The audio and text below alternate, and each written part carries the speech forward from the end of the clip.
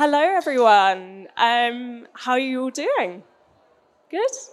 I'm incredibly excited to introduce our second speaker, Dr. Lee Bofkin, who is one of the co-founders of Global Street Art. And he's here today to talk about some of the major trends in and the rise of hand-painted advertising.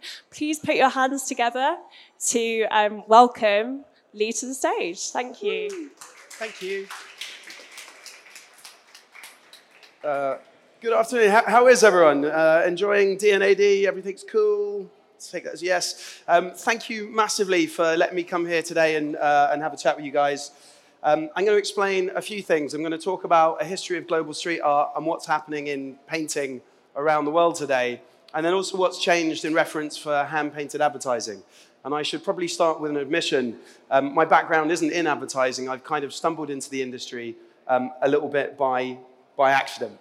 But we'll go through all of that stuff. So the title of the talk is about boundaries between art and advertising. And actually, it's a real pleasure to be able to talk about the boundary between art and advertising and how an increasing amount of advertising has that feeling of being bespoke or one-off. And that's where the hand-painted side comes into it. So I'll give you a bit of a personal story. Can everyone hear me okay? You're right at the back. I can shout if you need. Right. So I've got a really strange mixed background. On the one hand, I used to breakdance for the UK. I was a dancer about 15 years ago now. And then on the other side, I was a scientist. So I've got a PhD in maths and evolution. I was an evolutionary biologist. But nothing about what I was doing at the time could kind of set me up for advertising. But over various iterations, a sports injury, my kind of two sides, the academic side and the dance side, kind of collided. And it allowed me, with the help of a big team, to be one of the co-founders of Global Street Art. So what is Global Street Art? If you understand one thing about us today, it's this. So Global Street Art was founded in 2012. Our organization has a very simple mission, and I'll talk about missions later. That mission is simple, to live in painted cities. And everything that we do at Global Street Art serves that purpose, basically. So the first side of Global Street Art is we have an online platform. We have about 500,000 fans on social media, and we promote street art and street artists online, because most of the street art and painting that people see around the world is actually, it's online. I mean, if you live in Shoreditch, you'll see a lot around you, but you'll see more going through your news feed, your Instagram feed, whatever kind of network you're on. So we promote street art and artists online, and often that gives us a very loose relationship, which is important, with artists all over the world. And some of those artists eventually come to London. We meet them, we become friends, and that's the second side of what we do, is we help organize art. So since 2012, we've helped organize over 2,000 legal street art murals. A lot of the building sites historically on Great Eastern Street and around Shoreditch, we've helped support as part of a program we have called Building Sites. But if you've walked around London and you've seen enough street art, there's no way that you would have missed quite a few pieces that we would have helped organize along the way. The third side of what we do then is the commercial side, because the online side and the helping artists is completely non-commercial. It's just to drive that mission to live in painted cities. The third thing that we do is commercial. It's an agency. So we have globalstreetart.com, and then we have globalstreetart.agency. 2/3 of our business is hand-painted advertising, but then we also work on commercial licensing projects, and then working for landlords, property developers, painting large murals. I'll show you those as well. But that's the third side of what we do, the agency. So you now know our mission and how we try and go about achieving that. Big mission to live in painted cities, and we do it in 3 ways. We go online, we help support art in the real world, public murals, and then we have the agency side. I'm going to give you the quickest background to street art and graffiti. I'm going to try and condense it down into 60 seconds or less. Because there's a real relevance in not only the narrative that I'm going to tell you about what's changed in the last 50 years, but also how this applies to how you give a narrative and other conversations as well. That will become clear. So it's very easy, it's not the accurate history, but it's quite easy to think of the early roots of graffiti in New York in the late 1970s, the early 1980s, on the outside of trains. And painting on trains formed a certain function that to some extent social media has helped supplement or supplant today. So one of the reasons to paint on trains is you could paint at one place in the city and that train would go all over the city and then your friends would see the art. Well, Instagram, with things like Instagram, you can paint anywhere in the world today, and then within seconds, all of your friends around the world will have seen that piece of art. When you use words like street art or graffiti, you're talking about three different things. You're talking about an art form, a crime, and a subculture. And what we do, what Global Street Art is about celebrating that art form, working with the subculture, working with artists, but not so much to do with the crime element. So our cities have, I'm sure you've seen, have become a lot more painted in the last even 10 years. Well, the 50-year fuse, with the separation of the art form and the crime, there's a lot more legal opportunities for people to paint around the world today. Consequently, there's a lot more art. So the three key trends that I'm going to show you now help explain why there's so much more street art, murals, painting happening in the world today. And this is a 50-year fuse taking us to here. So what I want you to take is, if we extrapolate a little bit going forwards, it's inevitable our cities are going to be more painted. So here's the trends that have helped our cities be more painted that are going to continue in future. The first trend then is art. So a lot of times when people think about street art, they think about stencils, they think about Banksy. That stuff, of course, still happens. But the art itself has broadened out, become that much more complicated, and that much more diverse. So street art is really just a catch-all term for all sorts of art forms that are happening around the world today that just happen to be outside. So of course stencils still exist, but there's some really clever things happening that look a lot like installations. This one is always a popular picture for folks who kind of like agency work and working. It's sort of certainly done the rounds. It's a really clever use of space, and I'll talk about that as well. So not just stencils, not just installations, but graffiti itself, writing your letters, choosing your name, writing your name, this one says Fork 4, itself has become that much more complicated as well. There's been huge technical shifts where spray paint has become more available. It's become, when I say more available, a much broader range of colors. The spray paint caps that you can get can spray something as wide as a football or as narrow as a hair, not quite, but very narrow, a pencil. So the materials and techniques that we're able to use have broadened a lot as well. The next few slides that I'm going to show you are all street art, but what I want you to take from them is how different each one is to the last picture I showed you. So all this stuff is street art, and it includes things like reinterpreting past masterpieces. It includes painting things of realism, so works of realism, hyperrealism, photorealism, there's a lot of terms floating around that. This also fits within quote-unquote street art. Sign writing, whilst not street art, has definitely been reinvigorated, and we work with a lot of people who have sign writing and typographic skills within their pantheon, within what they're able to do, but they just happen to do it on big walls as well. This is another example of street art, but actually it's a huge calligraphic work.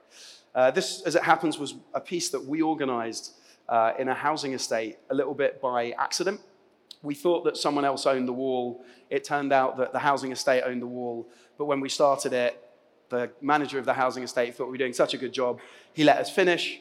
And then we ended up painting about 30 murals in that one housing estate. And we started a program to get murals in housing estates because of that one happy accident. But this is a calligraphic work. It's calligraphy. And it's very different to the other pieces I showed you before. A geometric abstract piece, again, still street art, but looks very different to what you've seen before. So that's the point then of those slides, that everything is quite different, but we're calling it all street art. So what street art is or could be has broadened out a lot. We brought a book out a few years ago that explains something else about street art, that, okay, the art itself has changed a lot, but it's always going to be different from gallery-based art because the context is different. So the type of art that gets produced depends on the space that you're producing it in. So when you've got a gallery, and it's quote-unquote known as the white cube, you produce works that you can kind of take off the wall, you can sell them easily. With street art, unless you're going to cut bricks out of a wall, you generally can't sell it. It's generally more integrated into that space, not always, but sometimes, and it's more playful because it can directly play and interact with the environment. So this next quick set of slides show how the space influences the artwork that goes there. So this is also that conversation, that dialogue with public space is also something that's changed over the years. You don't have to paint big, tall walls. This is in Mexico. It's of a fallen soldier. In fact, you don't really have to paint walls at all. This was a well-known piece from a few years ago called Helping Hand. It was a beautiful piece. It's under a motorway. So, you know, street art is really can be really context dependent. It can be as much about the space, and also then the art form itself has changed. So that was trend number one. Remember, I was going to send you 3 trends, so that was quite a long one. But the art's really good, basically.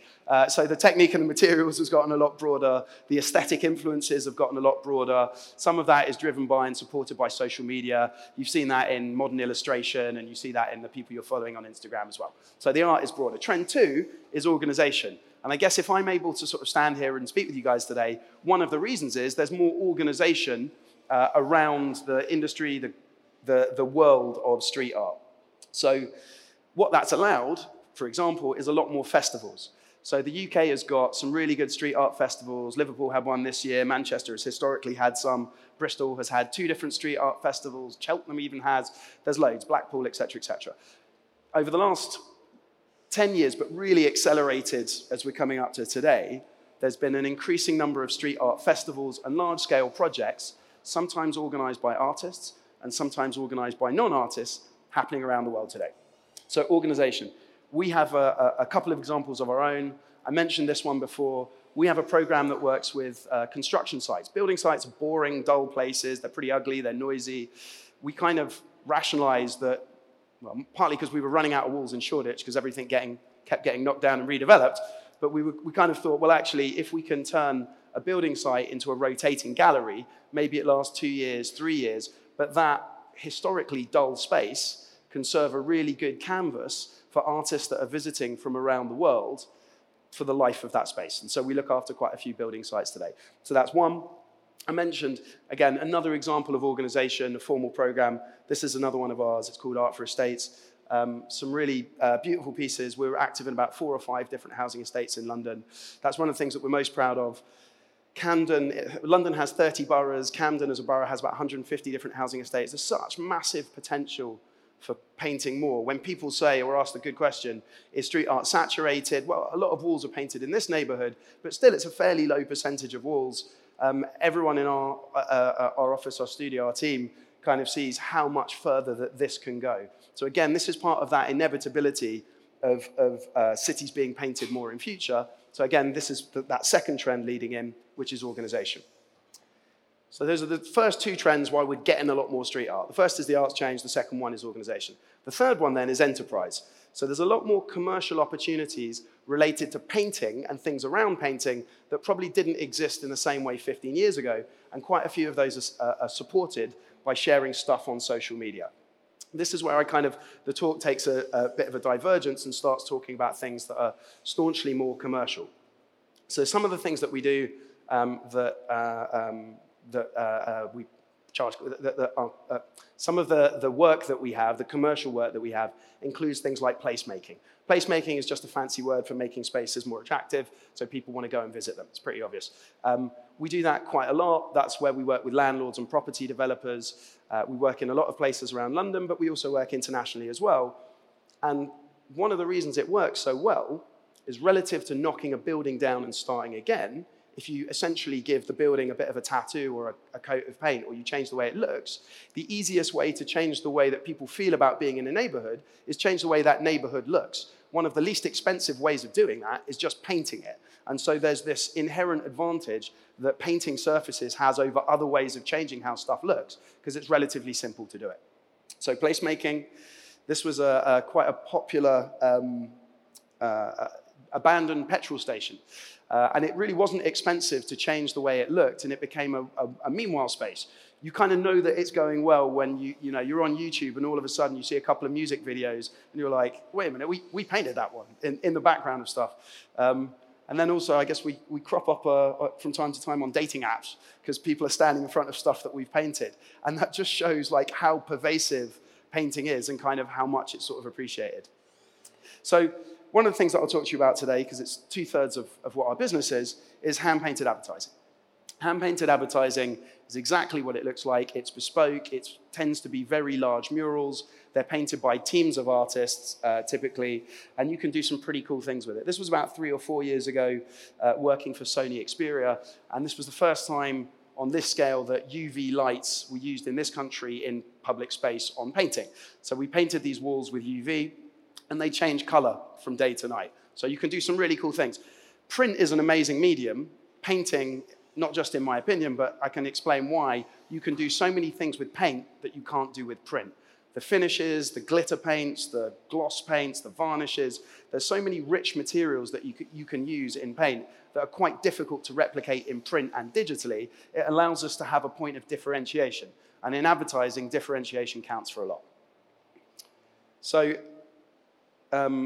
this already feels out of date. In the last couple of weeks, we've painted a mural for Louboutin. We've painted one that finished yesterday for Swatch watches. We're painting a total of 15 murals, large murals for brands this month. It's really busy, including one for Gucci in Mexico, which is kind of fun. This, before I handed the talk in a couple of weeks ago, were some of the highlights that we've had of 2019 so far. So you get a sense of the scale. And as far as advertising goes, it's still advertising. We don't call this street art, by the way, because it just isn't. It's hand-painted advertising. It's something different. As soon as the commercial element gets in there, we just don't think of it as street art anymore. And we try and have frank conversations with our clients, not to try and overtly buy into street art culture, because actually they're working with something else. They're working with artists whose methods are mired in traditional techniques and doing something quite different. So Converse, you might have seen some of these. This was a project for MAC Cosmetics that was earlier this year as well. This was quite a fun one because they were promoting a matte, I learned quite a lot about lipstick. They were promoting a matte lipstick. So to make the campaign a little bit more special, we used a gloss varnish on the faces of the women, and then we kept the lips matte. So when you looked at it in a certain angle, you could see the faces were shiny, but the lips stayed matte. So there was a clever tie-in between the materials and the artwork, the execution. This was obviously a huge campaign for HSBC. We painted murals in London, Manchester, and Birmingham. And I think, to sort of step back, one of the key things that we do that's a bit different is we have our own network of walls. So what we think of ourselves as, moving away from kind of street art and painting, just thinking about us as an agency, is we're a full service agency. What that means is when clients come to us, we can provide them the walls, a design service, and the painting execution service. And then we also film everything in-house as well, so we generate the content. So we try and make it as easy as possible for our clients to just come to one space to get all this stuff done as seamlessly as possible. This was a fun one from this year as well, another UV piece for North Face on Great Eastern Street, so just around the corner from here. Again, changing color between day and night because of UV paints and UV lighting. Something that's much more in common with typography or sign writing. This was for Umbro earlier this year in Manchester. This was a recent one for Fitbit on Great Eastern Street on one of the walls that we look after exclusively as well. This was our first one for Gucci in Mexico City. So remember when I said before that we have helped a lot of artists find places to paint in London? That's led to kind of a really sweet accidental karma effect. And it's basically come because we've started with this mission to live in painted cities. We've pursued that relentlessly and helped artists where we can. But one of the things that's given us is an amazing global network. So when Gucci's agency in Italy came to us and said, can you help us find the best people to paint with in Mexico? We said, no problem. And the mural was a real success. We're actually painting the second mural for them in Mexico City today, which is fun. This was a recent one that you might have seen, one on in South London by Elephant and Castle, and another one on Great Eastern Street. This was designed in-house using client assets, but often design for us can be quite simple because often campaigns have already got the artwork. So what we're doing is taking them and adapting them to the space. We also do a lot of other design in-house as well, but some of it is fairly simple. That specific wall where we had GoPro has a real lovely advantage. Basically, every time we paint a commercial mural on there, it puts money into a fund. When that fund hits a level, it automatically triggers a free mural for charity, which is really sweet. So this was one of the first murals we painted for charity for a charity this year. Shannon Trust, awesome charity. They basically deal with literacy in the prison population. So imagine that, if you can't read and you're stuck in jail, you can't basically choose what's on the menu, you can't read letters, you can't write letters. They have a massive impact in changing people's lives in the prison population. And so the concept behind it was it's really nice working with smaller charities because sometimes it allows us to have more creative input into the concept. So we work with 3 well-known typography, muralist artists, street artists, designers. They're just really talented guys generally, called Gary Stranger, Ben Ein, and Pref. Other way around, actually. Pref, Gary Stranger, Pref, Ben Ein, and then Gary Stranger. And the idea is more than words. So it makes sense, right? You would have what the Shannon Trust does is more than words. Literacy is more than words. Why wouldn't you work with 3 really cool typographic artists on a concept that says more than words? You get it. This was another really fun recent one as well. Murals are often seen as being for people who can see, obviously. But then there's charities like Deafblind who deal with people who can neither see nor hear. And the idea was, how do you create a mural for that population? So we integrated, amongst other things, lots of textures into the mural. And sometimes that creative idea can be as simple as blending sand into the paint that you're using so you can feel your way along the wall. Another one, God, I've got a lot of slides. This was a project also from earlier this year in Abu Dhabi, a really nice ball court as well. So again, working for property developers, but doing some really fun stuff. This was with 2 Brighton-based artists called Art and Believe, who are just lovely to work with. So often what we do as well is partnering with artists to be able to help execute this stuff. This one is also in the neighborhood. Really proud of this one because it's a rainbow. Obviously it's a rainbow, it's a pride rainbow. But to be given a task of painting a rainbow and to make it artistically interesting and technical and not just a gradiated rainbow is not necessarily an easy thing to do. But the artist that we work with on this one, Neaston Auto, I think, did a really good job. So it's London's great, a really good rainbow. And what's been lovely is seeing so many people take photos and pose in front of it. So it's a cool space as well. So why hand-painted advertising works? So flicking back to just, kind of any of the examples, right? So obviously it looks different, right? And if something is differentiated, it looks great, that, in inverted commas, supports recall. All it basically means is if something looks different, you're going to remember it more. And because what we do is, with the hand-painted advertising side, is a very small, young, and still quite niche industry, you're going to notice it more, we think, because it's different. It builds intrigue. What do I mean by that? The second thing about hand-painted advertising, we just call it HPA, hand-painted advertising. The second thing is it's not quick. It takes at least 2 or 3 days to do it. So if you're going on a bus and you're passing the wall, you're going to look up on day 1. You're noticing people because they're working on the wall. By day 2, day 3, you're probably going to notice the brand as well because you're curious how it ends up.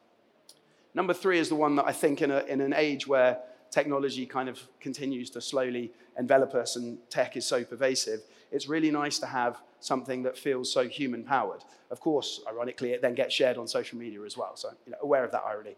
But it's really nice working with people to just make this stuff happen, and it's kind of hard work, quite a lot of hard graft, and that is one of the things that makes it feel kind of satisfying when you finish the project. Traditional techniques. This can be quite important from a brand narrative point of view.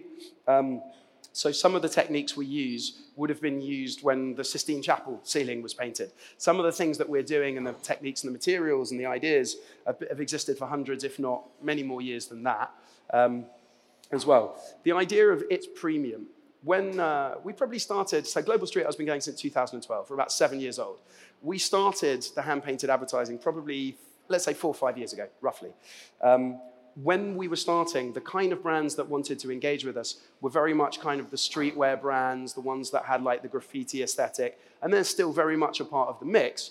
But the idea of who hand-painted advertising is for has changed completely. If by the time you're working for essentially financial institutions like HSBC, or you're working for premium brands like Gucci, it kind of tells you that the industry isn't where it was 4 or 5 years ago. Makes great content. Everything we do, more or less everything we do, there's making of videos, artist interviews, potentially podcasts, GIFs. We produce a lot of that kind of content because it's fun to us to do anyway, and we like to record it, but it's shared by us sometimes, it's shared by the clients on their channels. It also generates quite nice user-generated content because not everyone, but people walk by and take photographs as well. So it creates content. It's social, it's shared, diverse mix. If you're looking to get into something and it's kind of new, it sometimes wins because it's kind of new. So if someone is doing a huge advertising campaign and they want the one thing that makes it stand out to be a bit different, diversity helps there as well. Supports narrative, supports art. Supports narrative is when like the Mac example I showed you before, is when the materials directly relate to the product, when there's something about the creative execution that relates to the brand as well. And supports art is because, and we're proud to say this, we work with artists. So we also, our leftover paint is given back into the community, help supports housing estates and other painting. And having that as something that also happens as part of what's essentially a predominantly advertising business side of what we do, it feels like we've got this balance and this other stuff going on as well, which is great.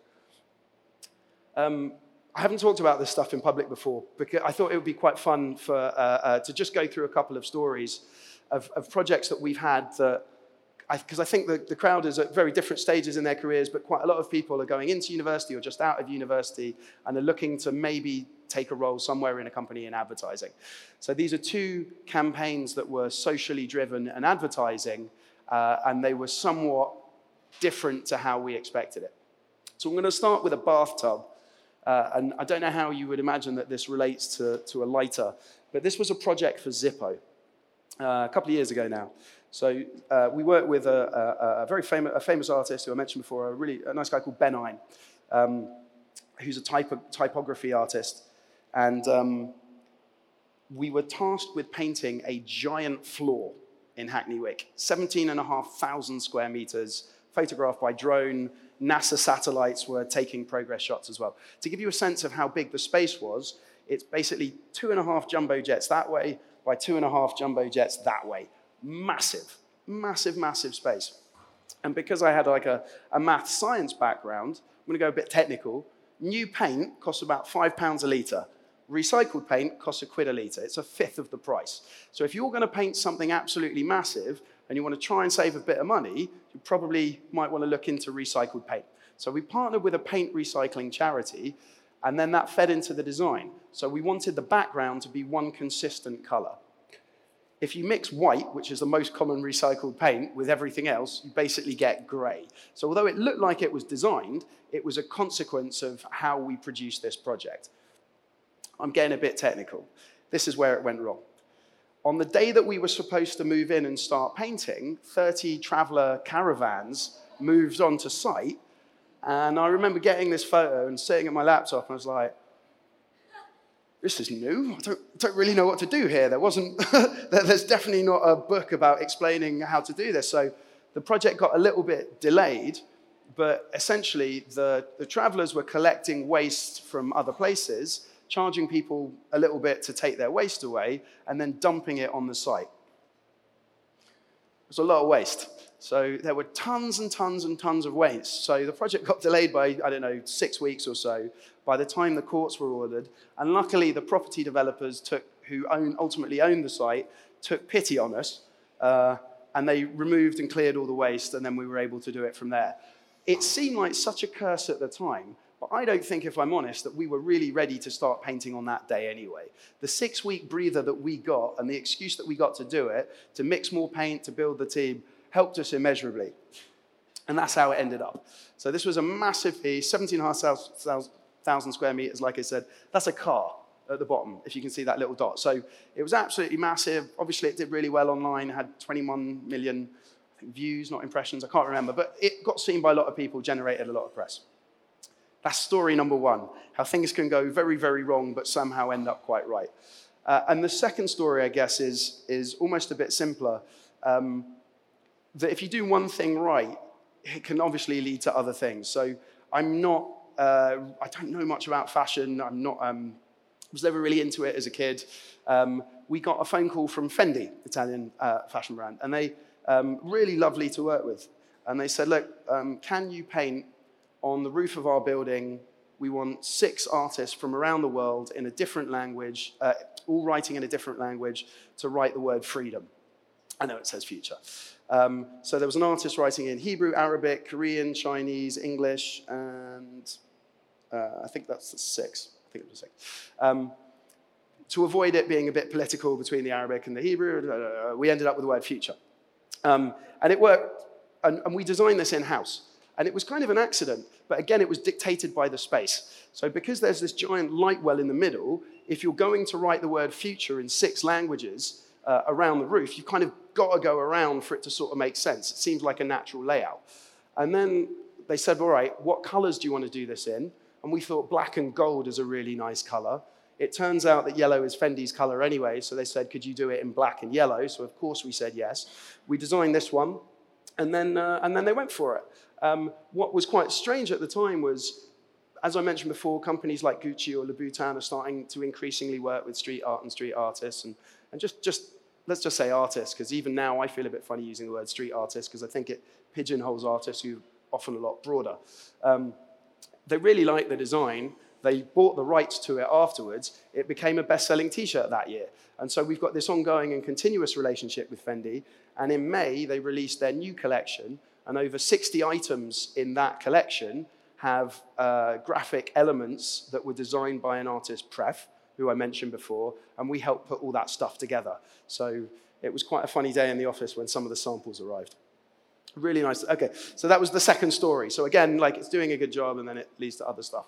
I guess because of what DNAD and New Blood represents, it was really nice to actually have just a bit of an excuse to sit back a little bit and think about what it's been like working with the artist community and basically learning about the advertising world and agency life and client stuff completely from scratch. And some of the things that, here's some of the stuff I learned. To what extent it's helpful, I don't know, but whatever.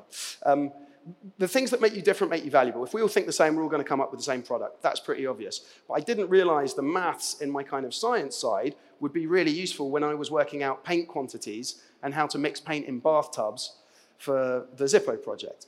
That I came from a dance background actually meant that I have different connections still with breakdancers and street dancers in different countries as well. And that's helped us in other projects when there's been crossovers between different things. The stuff that sets you apart, the people that you know, the experiences you've had, help you bring in your creativity somewhat different. So quite a lot of the ideas that I'll come up with are just quite scientific in that they're A to B to C to D. But we have some people who are very, I almost think kind of scatty in some ways, or just not, their ideas are just all over the place, can think ideas and stuff that I'd never come up with by myself. And that's one of the things that makes it such a pleasure working in the team that we've got, because there's quite a lot of different ways of thinking. And the more of that, the better, if the space knows how to, if the organization knows how to basically cherish that.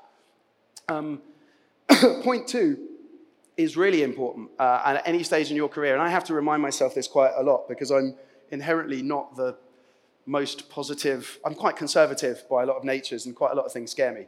But you didn't know you could do anything new before you actually did it.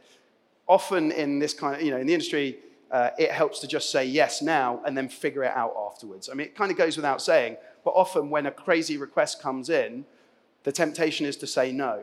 Actually, the right answer is usually yes, but. So what are the constraints? What would need to be in place to make that idea work, instead of flat out rejecting stuff?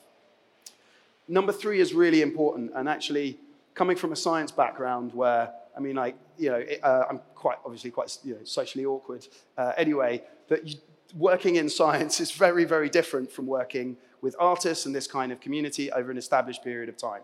And what I've really learned that really helps is expect long relationships. And how you treat people day to day really should be with a view that you're going to be working with that person for 10 years or more, for hopefully the rest of your career. And if you're working well with each other, then that's more likely to happen. But those relationships, and for us it means as an agency, how fast we pay our suppliers. We pay people on the same day that we get invoices. It's very rare that happens in the industry. But it's little things like that that help you build that trust and credibility, that if you need to do something at fairly short notice or something that sounds quite wild, at least people will do 2 things. They'll take your idea seriously, and more important, they'll just pick up the phone to you. Because really the only thing that I think we've got with our artist relationships is if we make a phone call, quite a lot of people will pick up the phone, and that's quite helpful in itself. Making sure the service is as good as the product. Because what we do is quite bespoke, often I think that we're not necessarily just selling an amazing mural, but we're selling the reassurance of the process. So if you're producing some really good work, really good artwork, really good illustration services, that's half of it, but it's only half of it. You have to make sure that the service is as good as the product. That means getting back to people quickly, being on top of your emails. It means a whole bunch of other things, but that is a really useful component. The next one goes a bit without saying. If you're interested, you'll do better. If you're finding yourself in a position where your career is doing this and going up, great, well done, that's amazing. Also, if you're in a position where it's really tanking and it's really not going where you want it to go, that's not that bad necessarily, because that will probably give you a bit of a nudge to do something else. The dangerous point is that bit in the middle where things are kind of comfortable, but you're not necessarily as engaged as you'd like to be. I'm not necessarily saying trash everything in, follow your passions, because we say that a lot today quite broadly, and people have got mortgages and kids and bills, and it's not as easy as people make that out to be. But if you can, even within whatever sphere that you're working in, find stuff that you're interested in, you'll probably do it better. And the last one is a little bit more complicated. And I took care at the beginning of this talk to basically explain what our mission is, to live in painted cities, and also to try and give a little bit of a narrative. So the mission is, and I'll explain both of those. A mission is really important. For anyone who's seen, I think it's Simon Sinek talk. He does a lot of TED-type talks. There's a mistake that's often made where people try and have a company that has 10 things that make them, 20 things. Here's our 10 core values. It's really hard to remember 10 things. It's quite easy. It's much easier to remember one. And so if you're going to remember one thing, which is essentially what a mission is, it becomes not only easier to explain it to other people, but also easier for other people to identify it with it. Because whether anyone in here is conscious of it or not, if I say our mission is to live in painted cities, you're probably going to go, that sounds reasonable, actually. I can get on board with that. It's a lot easier to get on board with a short, clearly articulated mission than something that's convoluted. So having that mission is something that you can remind yourself, something that's going to keep you humble, but also something that's easy for other people to understand why you're doing what you're doing. And the next one is learn a narrative. Often when people say, look, the world, make a mistake, often people make a mistake, I think, when they're talking about where their business is going, where the agency is going, where their career is going. They're saying, look, I'm here today, and I'm going to be here in 5 years. And that's what it is. The world is here today. We're going to be here in 5 years. Get on board. The thing that someone taught me, which I thought was really helpful, is your narrative has a history. So the reason I told you that graffiti and street art has a 50-year history, why it has a 50-year history is because I've taken you from 50 years to today. And I've explained that there's 3 trends. The art's changed, there's more organization, there's more enterprise that have taken us to this point now. And because we've got this long timeline, it's inevitable that going forward 5 years, we're going to live in more in cities that are painted more. So that kind of narrative has been really helpful to basically give something a deep history, take it to today, and then to explain why this next bit is inevitable. Because if there is something that's genuinely inevitable, you don't have to sell it pretty hard, because people will realize that, and it's easier for them to get on board. So that's some of the stuff that helped me. Thank you very much for having us here. It's been lovely speaking with you guys. If you've got questions, I'll be here for a bit.